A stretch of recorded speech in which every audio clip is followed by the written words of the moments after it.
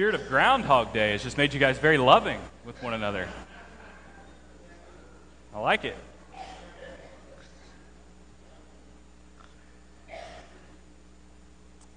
So there was a man who won a ticket to the Super Bowl.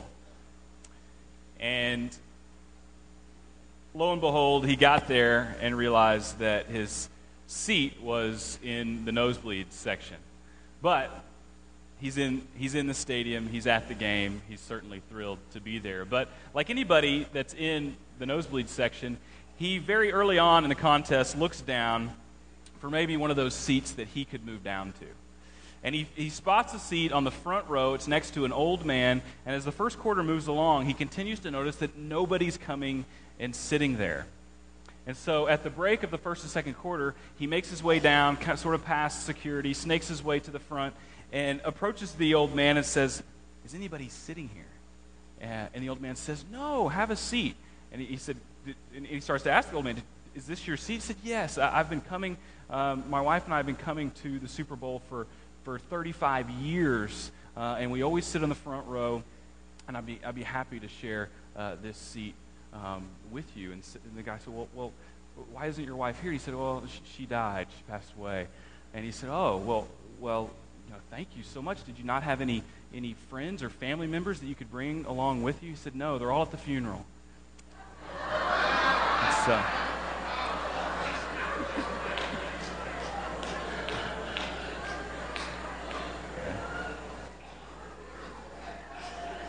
all right. It's a big game, What do you say?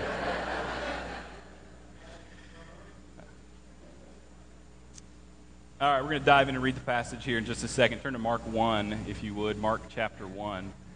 And let me encourage you, as we read and study these stories in Mark's gospel, let me encourage you to ask God to give you fresh eyes to see, a soft heart to feel what is being taught here.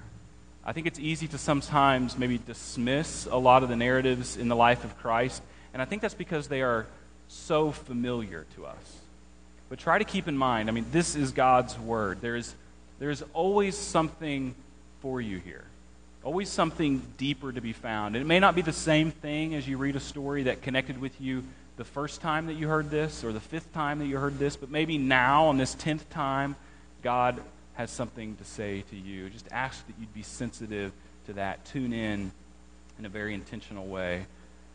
And you'll remember as we started this study in Mark's gospel a few weeks ago that Mark begins not with a genealogy like Matthew or a long birth narrative like Luke, nor does he start with deep theology like John. Mark starts with John the Baptist. And we discussed a number of reasons why Mark begins there, the first being Mark's audience. Mark wrote his gospel with Roman citizens in mind. These Romans would be Gentiles. Therefore, there wasn't much of a need to include details about the Jewishness of the Messiah. So genealogies and Old Testament prophecies, they wouldn't really connect with the heart language of a Roman. But there would be a connection in establishing the Messiah as ruling king, as royal authority. A Jesus who is king would have deeply resonated with the Romans. And that's because to be Roman was to be in subjection to a king, or the one that they called the emperor. And it was around 44 BC when Julius Caesar, you remember this story, he was assassinated by the Roman Senate. And the upheaval that caused, what that began to create was it created Rome from being a republic into an empire. So from a democracy to a dictatorship. And it was Julius Caesar's adopted heir, Octavian, who would be referred to later as Augustus. He would be the first Roman emperor, Augustus Caesar. The kingdom would belong to him. He is the emperor that was in power when Christ was born. He's mentioned actually in Luke chapter 2. And then after Augustus, control of the empire would be handed down to Tiberius Caesar, then to Caligula, then Claudius, and at the time Mark is writing, to Nero. And somewhere along the way, the emperors were given status as gods. They were seen as gods. Their power then was absolute. Their very existence was celebrated. Their edicts were not questioned. So the empire itself, the vast Roman Empire, stretching from northern and far western Europe to the Middle East and even into North Africa, this was the largest kingdom the world had ever known. And the emperor is in charge of it. And he was therefore revered and even worshipped. How does this then connect with Mark beginning with John the Baptist? Why does the gospel start with John the Baptist? Because in the mind of a Roman, a king, as I just said, was a significant thing. And a king didn't just show up unannounced. A king needed a herald. He needed a forerunner, someone to prepare the way for his arrival. And the king that Mark was announcing in his gospel had exactly that. Jesus had that forerunner. His name was John the Baptist. And we know by the ministry of John the Baptist that he wasn't preparing the people for a political king. He didn't tell them to go enroll in political science classes. And we know he wasn't preparing them for a military king. He didn't tell them to sharpen their swords and prepare for battle. No, John the Baptist said, repent and be baptized. That was the extent of his ministry. The king John the Baptist was preparing the way for would deal not in the realm of politics or war, but he would deal with the ultimate enemy, the dual enemies, really, of sin and death. Therefore, the way John was having the people prepare for this king was through the confession of sins and through baptism. So this king is coming into history, coming onto the scene, and this was indeed significant as any emperor who had ever risen to power in the empire. Therefore, the way to proclaim the coming of this king was with a gospel. That's what we have here. That's why this book starts in verse 1, the beginning of the gospel of Jesus Christ, the Son of God. This isn't a biography. This is proclamation.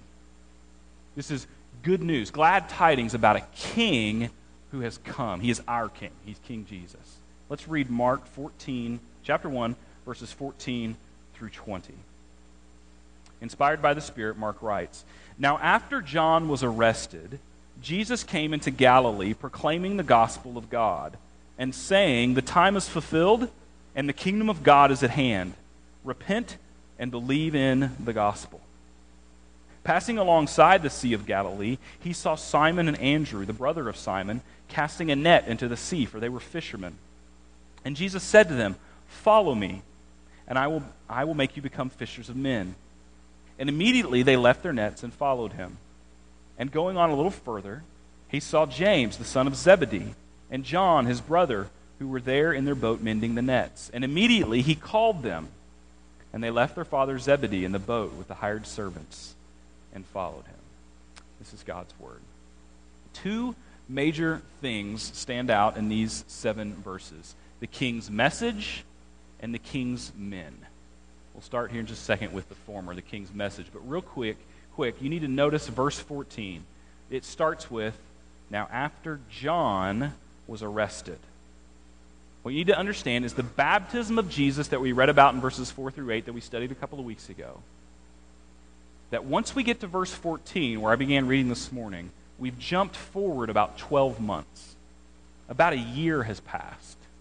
Jesus was baptized. He was immediately led into the wilderness by the Spirit to be tempted. He was in the wilderness 40 days. He passed the test. He showed his power, his authority over Satan.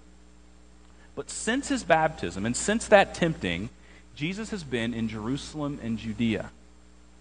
He spent at least 6 months there. He cleansed the temple in John 2. He encountered Nicodemus in John 3. He met the Samaritan woman at the well in John 4. And now he is coming back to Galilee. And his return is corresponding with the time that John the Baptist was arrested by Herod. So prior to John's arrest, John was baptizing. He was still ministering at the Jordan. Jesus was ministering in Judea. So their two ministries sort of overlapped. And it's okay that they overlapped because John the Baptist knew his place. We saw this in the beginning. And in John chapter 3, we see it even more vividly. He says, I must decrease, he must increase. John wants Jesus to take the attention. He wants to fade into the background. And God saw to that by taking John the Baptist off the scene entirely, by having him arrested. So with John the Baptist no longer in the frame, with him, the final Old Testament prophet, apprehended and put away by King Herod, we have Jesus now coming into full view. And we see him come into full view as he begins this ministry of proclamation in Galilee. Jesus speaks. He is preaching a message. Let's look at the king's message. 4 aspects to it. First, it is God's message. Look there. Jesus came into Galilee. Galilee was the northern region of Israel. Jerusalem and Judea was in the southern region. Galilee was in the north. It was the region he called home. Jesus came into Galilee proclaiming the gospel of God. What does he mean, the gospel of God? You know, isn't it the gospel of the Lord Jesus Christ? Well, it is. It is the gospel about the Lord Jesus Christ, but it is the gospel of God in the sense that God is the source of it. The gospel is from God. It is God's message, so it is the gospel that comes from God about Jesus Christ. And remember, we've covered this. Gospel is the Greek word evangelion. It means good news. So the gospel of God means God's good news. Jesus is preaching God's good news. And I love the simplicity of this. Jesus came preaching the good news from God. He came, God sent him with a message, and Jesus proclaimed it. So when it comes to ministry, when you're going to do ministry, what you do, it's very simple. You repeat the message that came from God. So preaching is not so much about, analyzing the culture. It's not about diagnosing people's psychological bents. It's not about devising a message of life strategies and steps to happiness, telling people what you think they might want to hear. Preachers come as heralds announcing a message that is from God. That's what we do. And coincidentally, the message, the news, is the best news the world has ever heard. It's the news that God himself broke into history to solve a problem that we couldn't solve. He made us right with him. He reconciled sinners to himself. That is great news. Now, there's a lot wrapped up in accepting that news, but that is really great news. And it's really important at this point to distinguish the difference between advice and news. And that's because the essence of all other religions is advice. But Christianity is essentially news. Other religions say, this is what you have to do in order to connect to God, and this is how you have to live in order to earn your way to God. Here's our advice, just stick to it. But the gospel says, this is what has been done in history. This is how Jesus lived and died and rose again to earn the way to God for you. Christianity is completely different from all other forms of spirituality. It's not advice. It's news. I'll just illustrate it this way. It's the difference between the box score and the Dear Abby column. The box score reports to me what has happened, right? Kevin Durant had 35 points on 12 of 18 shooting and 6 assists. That is fixed. It's real. It's done. And there's nothing I can do to make the Thunder box score any different. All I can do is accept it. Dear Abby says, Dear Lost and Broken, your problem is with X and Y, and if you only do Z, then you might find happiness. See the difference? Religion is advice on how you must live to earn your way to God. The gospel is the good news that you don't need to earn your way to God. Jesus has already made the way for you. So much preaching today is advice and not news. So much preaching is, here's what you have to do, and not, here's what God has done. So much of it is, here are 4 steps, here are 8 ways, here are 6 laws. Forget that. I'm bad at that. Tell me how to be saved. That's what I need. Sally Lloyd-Jones is the author of a children's Bible called the Jesus Storybook Bible. It's a Bible that we've read to our little ones since they were really as little as they could be to pay attention to a story. And she wrote the Bible in response to an experience she had teaching children's Sunday school. She was teaching a class of I think about kindergarten age, 4, 5, 6-year-olds. And she was teaching a lesson on Daniel in the lion's den. And as she told the lesson, she noticed one girl, little girl in particular, who was just engrossed in the lesson. Maybe she had never heard it before, or maybe the way the material was being laid out really captured this little girl's heart and mind. And she said by the middle of the lesson, the little girl was practically in Sally Lloyd Jones' lap, just engrossed in the story of Daniel. And as she moved along and got to the end of the lesson, the conclusion, the takeaway moment for these little kids was, be brave because Daniel was brave. And Lloyd Jones shares that when she said that, the life in the little girl's face just went away completely. She anticipated God, this rescuing God, this Savior God, this mighty God. He was the culmination of this great story, but that's not where the curriculum took the story. It took it to advice. Be brave. It made it simply a morality tale, an ethical statement, an inspirational legend. Be brave. That's not what we see in the gospel. It's not what we see. It's not advice. It's news. It's news.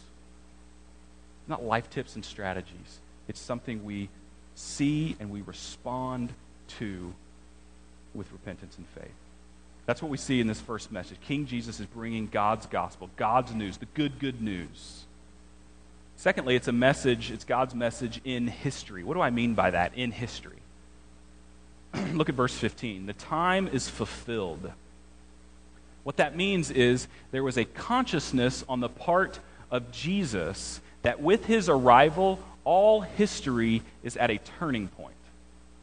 So when we see the time is fulfilled, or the fullness of time had come, as we see in Galatians 4:4, what that means is God's plan to save a people through Jesus had reached the place where his Son was now sent to accomplish what needed to be accomplished for God to save sinners the way he wanted to save them. Everything was happening. All cylinders were firing. God's plan to save a people was not a haphazard plan. There was a precise timing to it. It's not a legend. It's tied to history. And history has been anticipating, waiting for this moment, for Genesis 3:15 to be fulfilled, for the seed of the woman to crush the head of the serpent. And now it's here.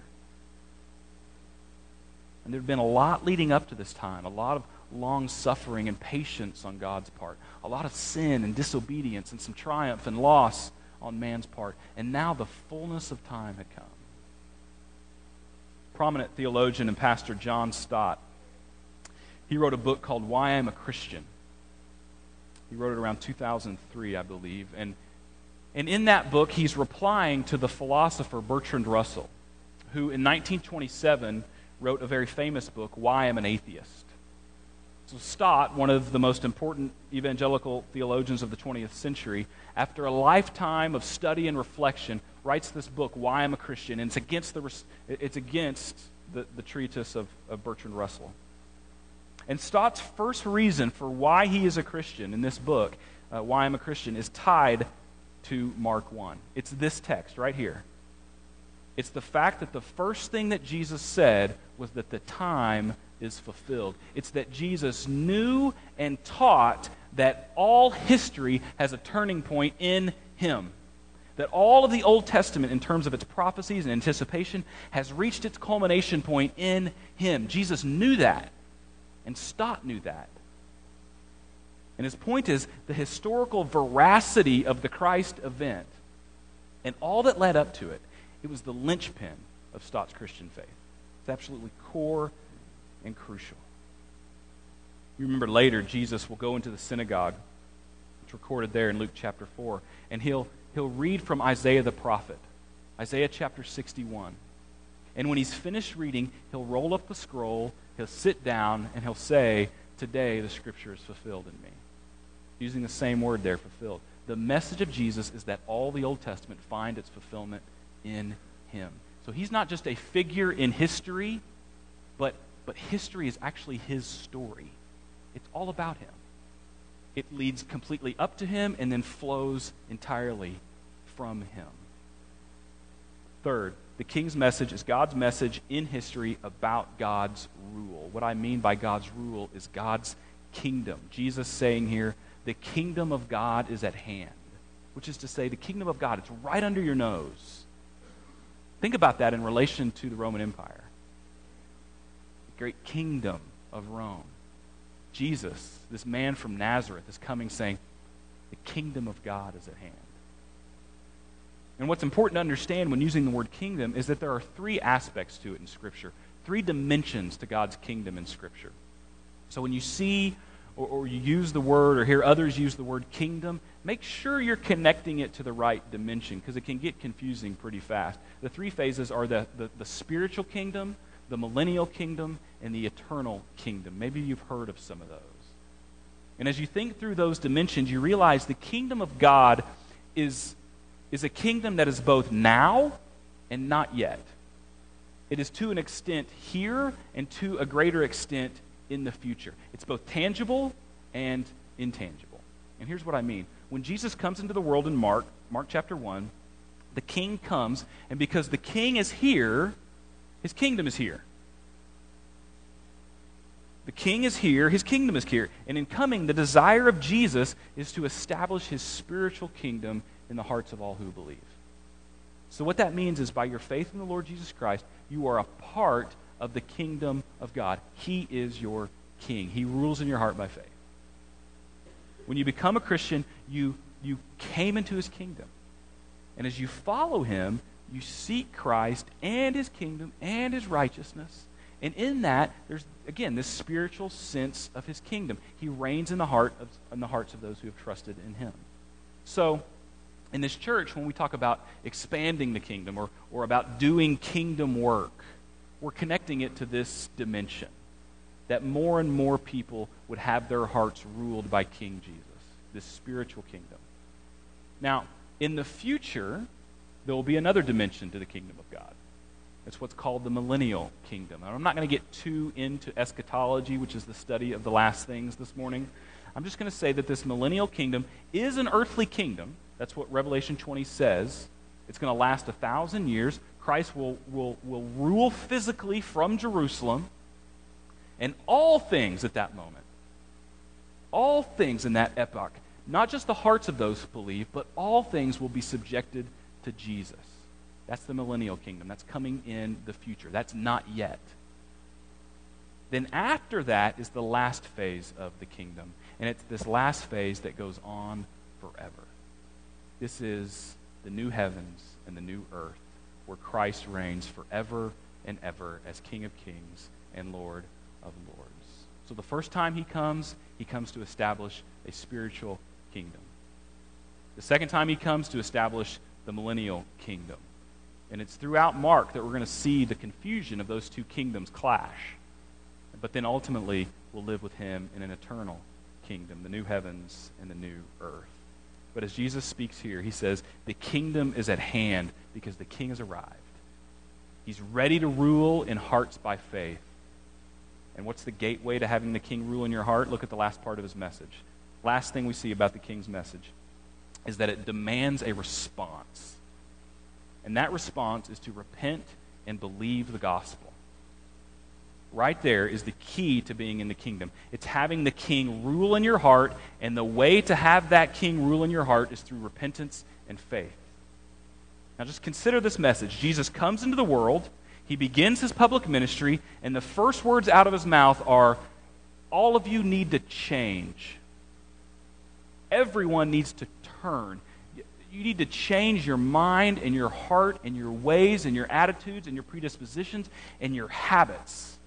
That's what repent means. It means to have a change of mind. Jesus is telling everyone, there is a crisis. You're a sinner, and your sin offends God.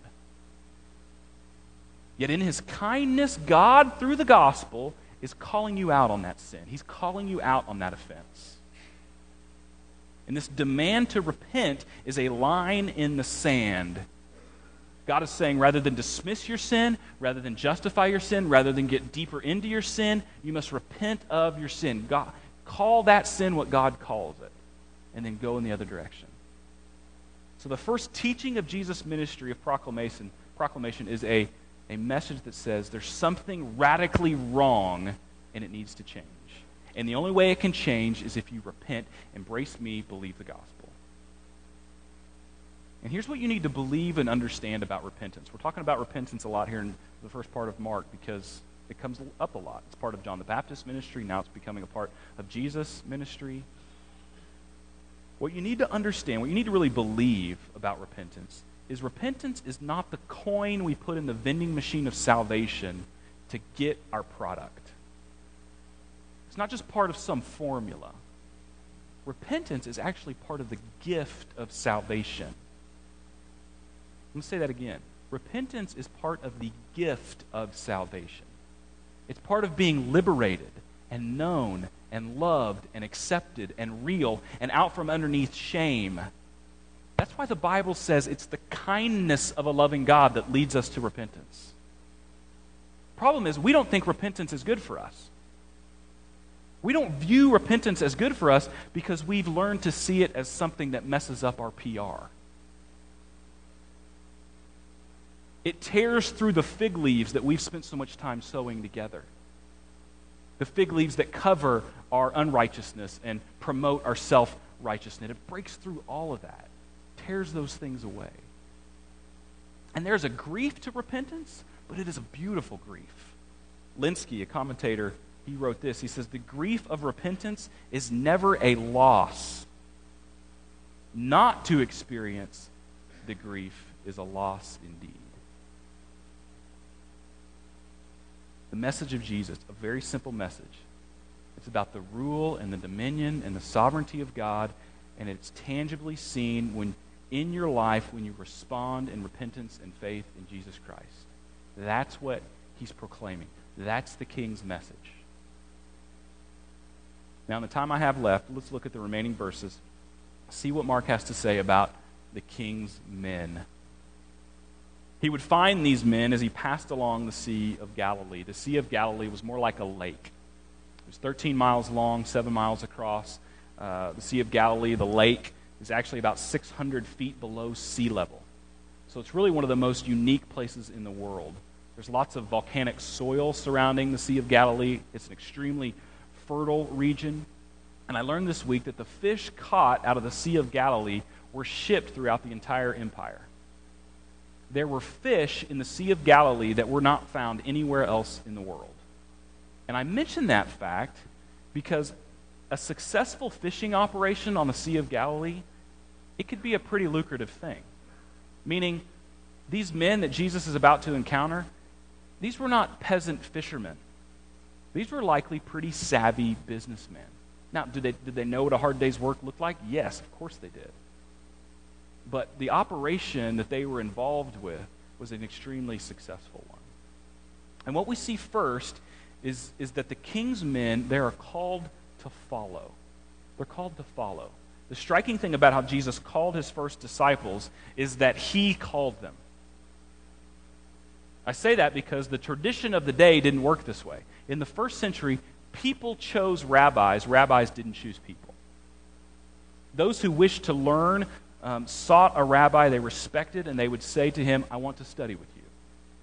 Then you would be allowed to follow the rabbi, learn from his manner of life, learn from his teaching. It's just how the system worked. But Mark is showing us that Jesus has a different type of authority than the regular rabbis.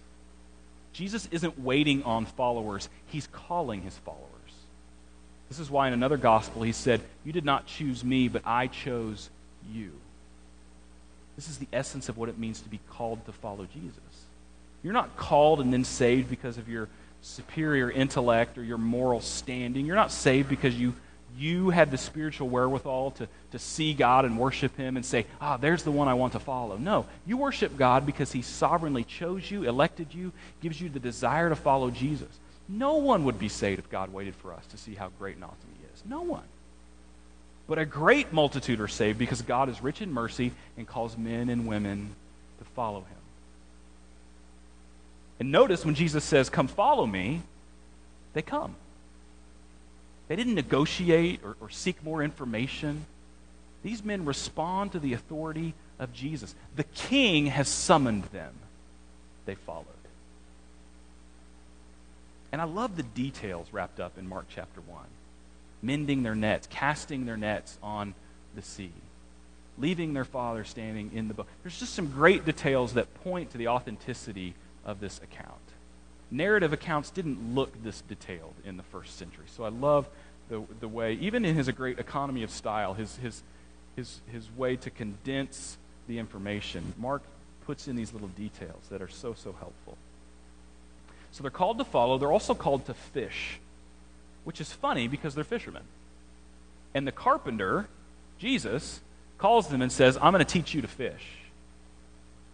Now, most believe the mother of James and John, a woman named Salome, she is likely the sister of Mary, the mother of Jesus. So James and John were Jesus' cousins. So it's likely, very likely, that they knew Jesus, kind of going way back. They knew his trade. Jesus would have known their trade. And the carpenter calls the fishermen out of fishing to teach them to fish.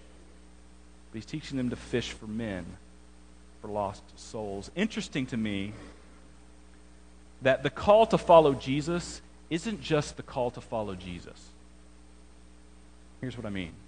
Jesus didn't say, come follow me and I will make you followers of me. No, he said, follow me and I will make you fishers of men. To follow Jesus is to reach the lost. Following Jesus the way he desires doesn't just conform you to his likeness. You don't just take on his manner of life, though that's an important thing to do. Following Jesus gives you a heart to love what Jesus loves, gives you a desire to save what Jesus came to save. You want to reach people. You want to be a fisher of men. And in the longer you follow him, the more you see his manner of life in the Word, the greater heart you will have for those who are far from him. Last thing about the king's men, they're called to follow, they're called to fish, they're also called to forsake. Look at the two pairs of brothers. The first pair, Simon and Andrew, they leave their nets. The second pair, James and John, they leave their father, Zebedee. They leave these things and they follow Jesus. And this is significant because in the minds of Peter and Andrew, James and John, in their minds, both vocation and family aren't as important as following Jesus. And this is significant because think about the primary areas of life that we give ourselves over to. Vocation and family. These are the primary things that define us. And I'm not saying vocation and family are unimportant, but compared to following Jesus, compared to your love and devotion and worship of Jesus, they need to be seen as insignificant. That's why Mark purposely includes what they leave behind, to display the wonderful devotion of these disciples when they choose to follow. What might Jesus be calling you to leave behind so that you might follow him? What is he asking you to see as insignificant? Not unimportant, but compared to him, insignificant. Today, Jesus is saying, follow me to some of you. And you're going through your mind, man, at the expense of what? At the expense of who? What is Jesus calling you away from so that you can establish intimacy and friendship and discipleship with him? Really what the disciples did is just a embodied illustration of the core message, repent and believe the gospel. Have a different preoccupation. Change your mind about what you're doing here so that you can then believe and trust in Jesus here. Turn from this manner of life that you're so wrapped up in, that so defines you and shapes you. Turn from this manner of life so that you can then follow the man, Jesus Christ. You will not regret to leave behind whatever it is you have to leave behind to follow Jesus. C.S. Lewis writes, Christ says, give me all.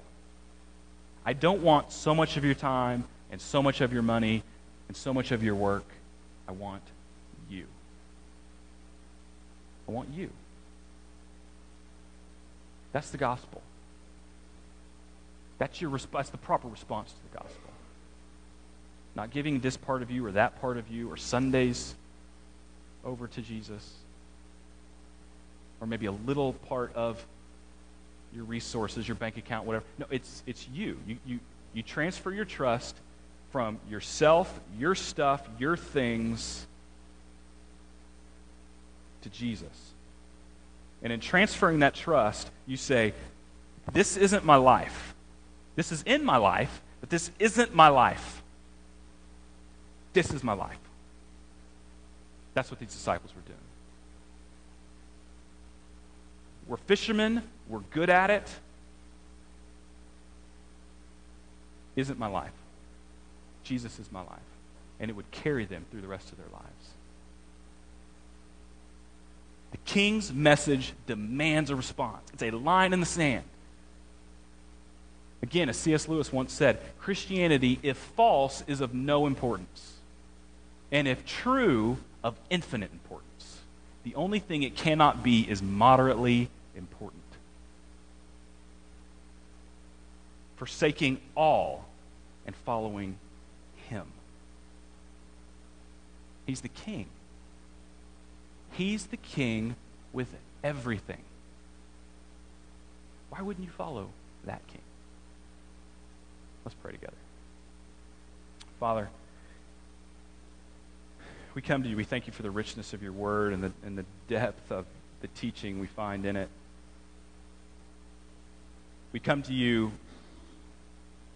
just confessing, each one of us, whether for the 500th time or the first time, confessing our need for Jesus Christ. And we confess before you that we put all sorts of kings on the throne of our heart. But Jesus is calling us to put him, the rightful king, the king of everything. He wants to be at the throne of our heart. God, we need grace in this. This is not something we would come to on our own. Give us the mercy and kindness to repent of our sin, to be real about who it is we are, to come out from underneath the shame of all that, and to give ourselves completely to you. Thank you for loving us in Christ. Thank you for the time that we've had to spend here worshiping, loving you. Pray that you would now be with us as we move into taking the Lord's Supper together, as we continue to worship Christ in spirit and truth. It's in his name we pray. Amen. I'd ask that our deacons come forward.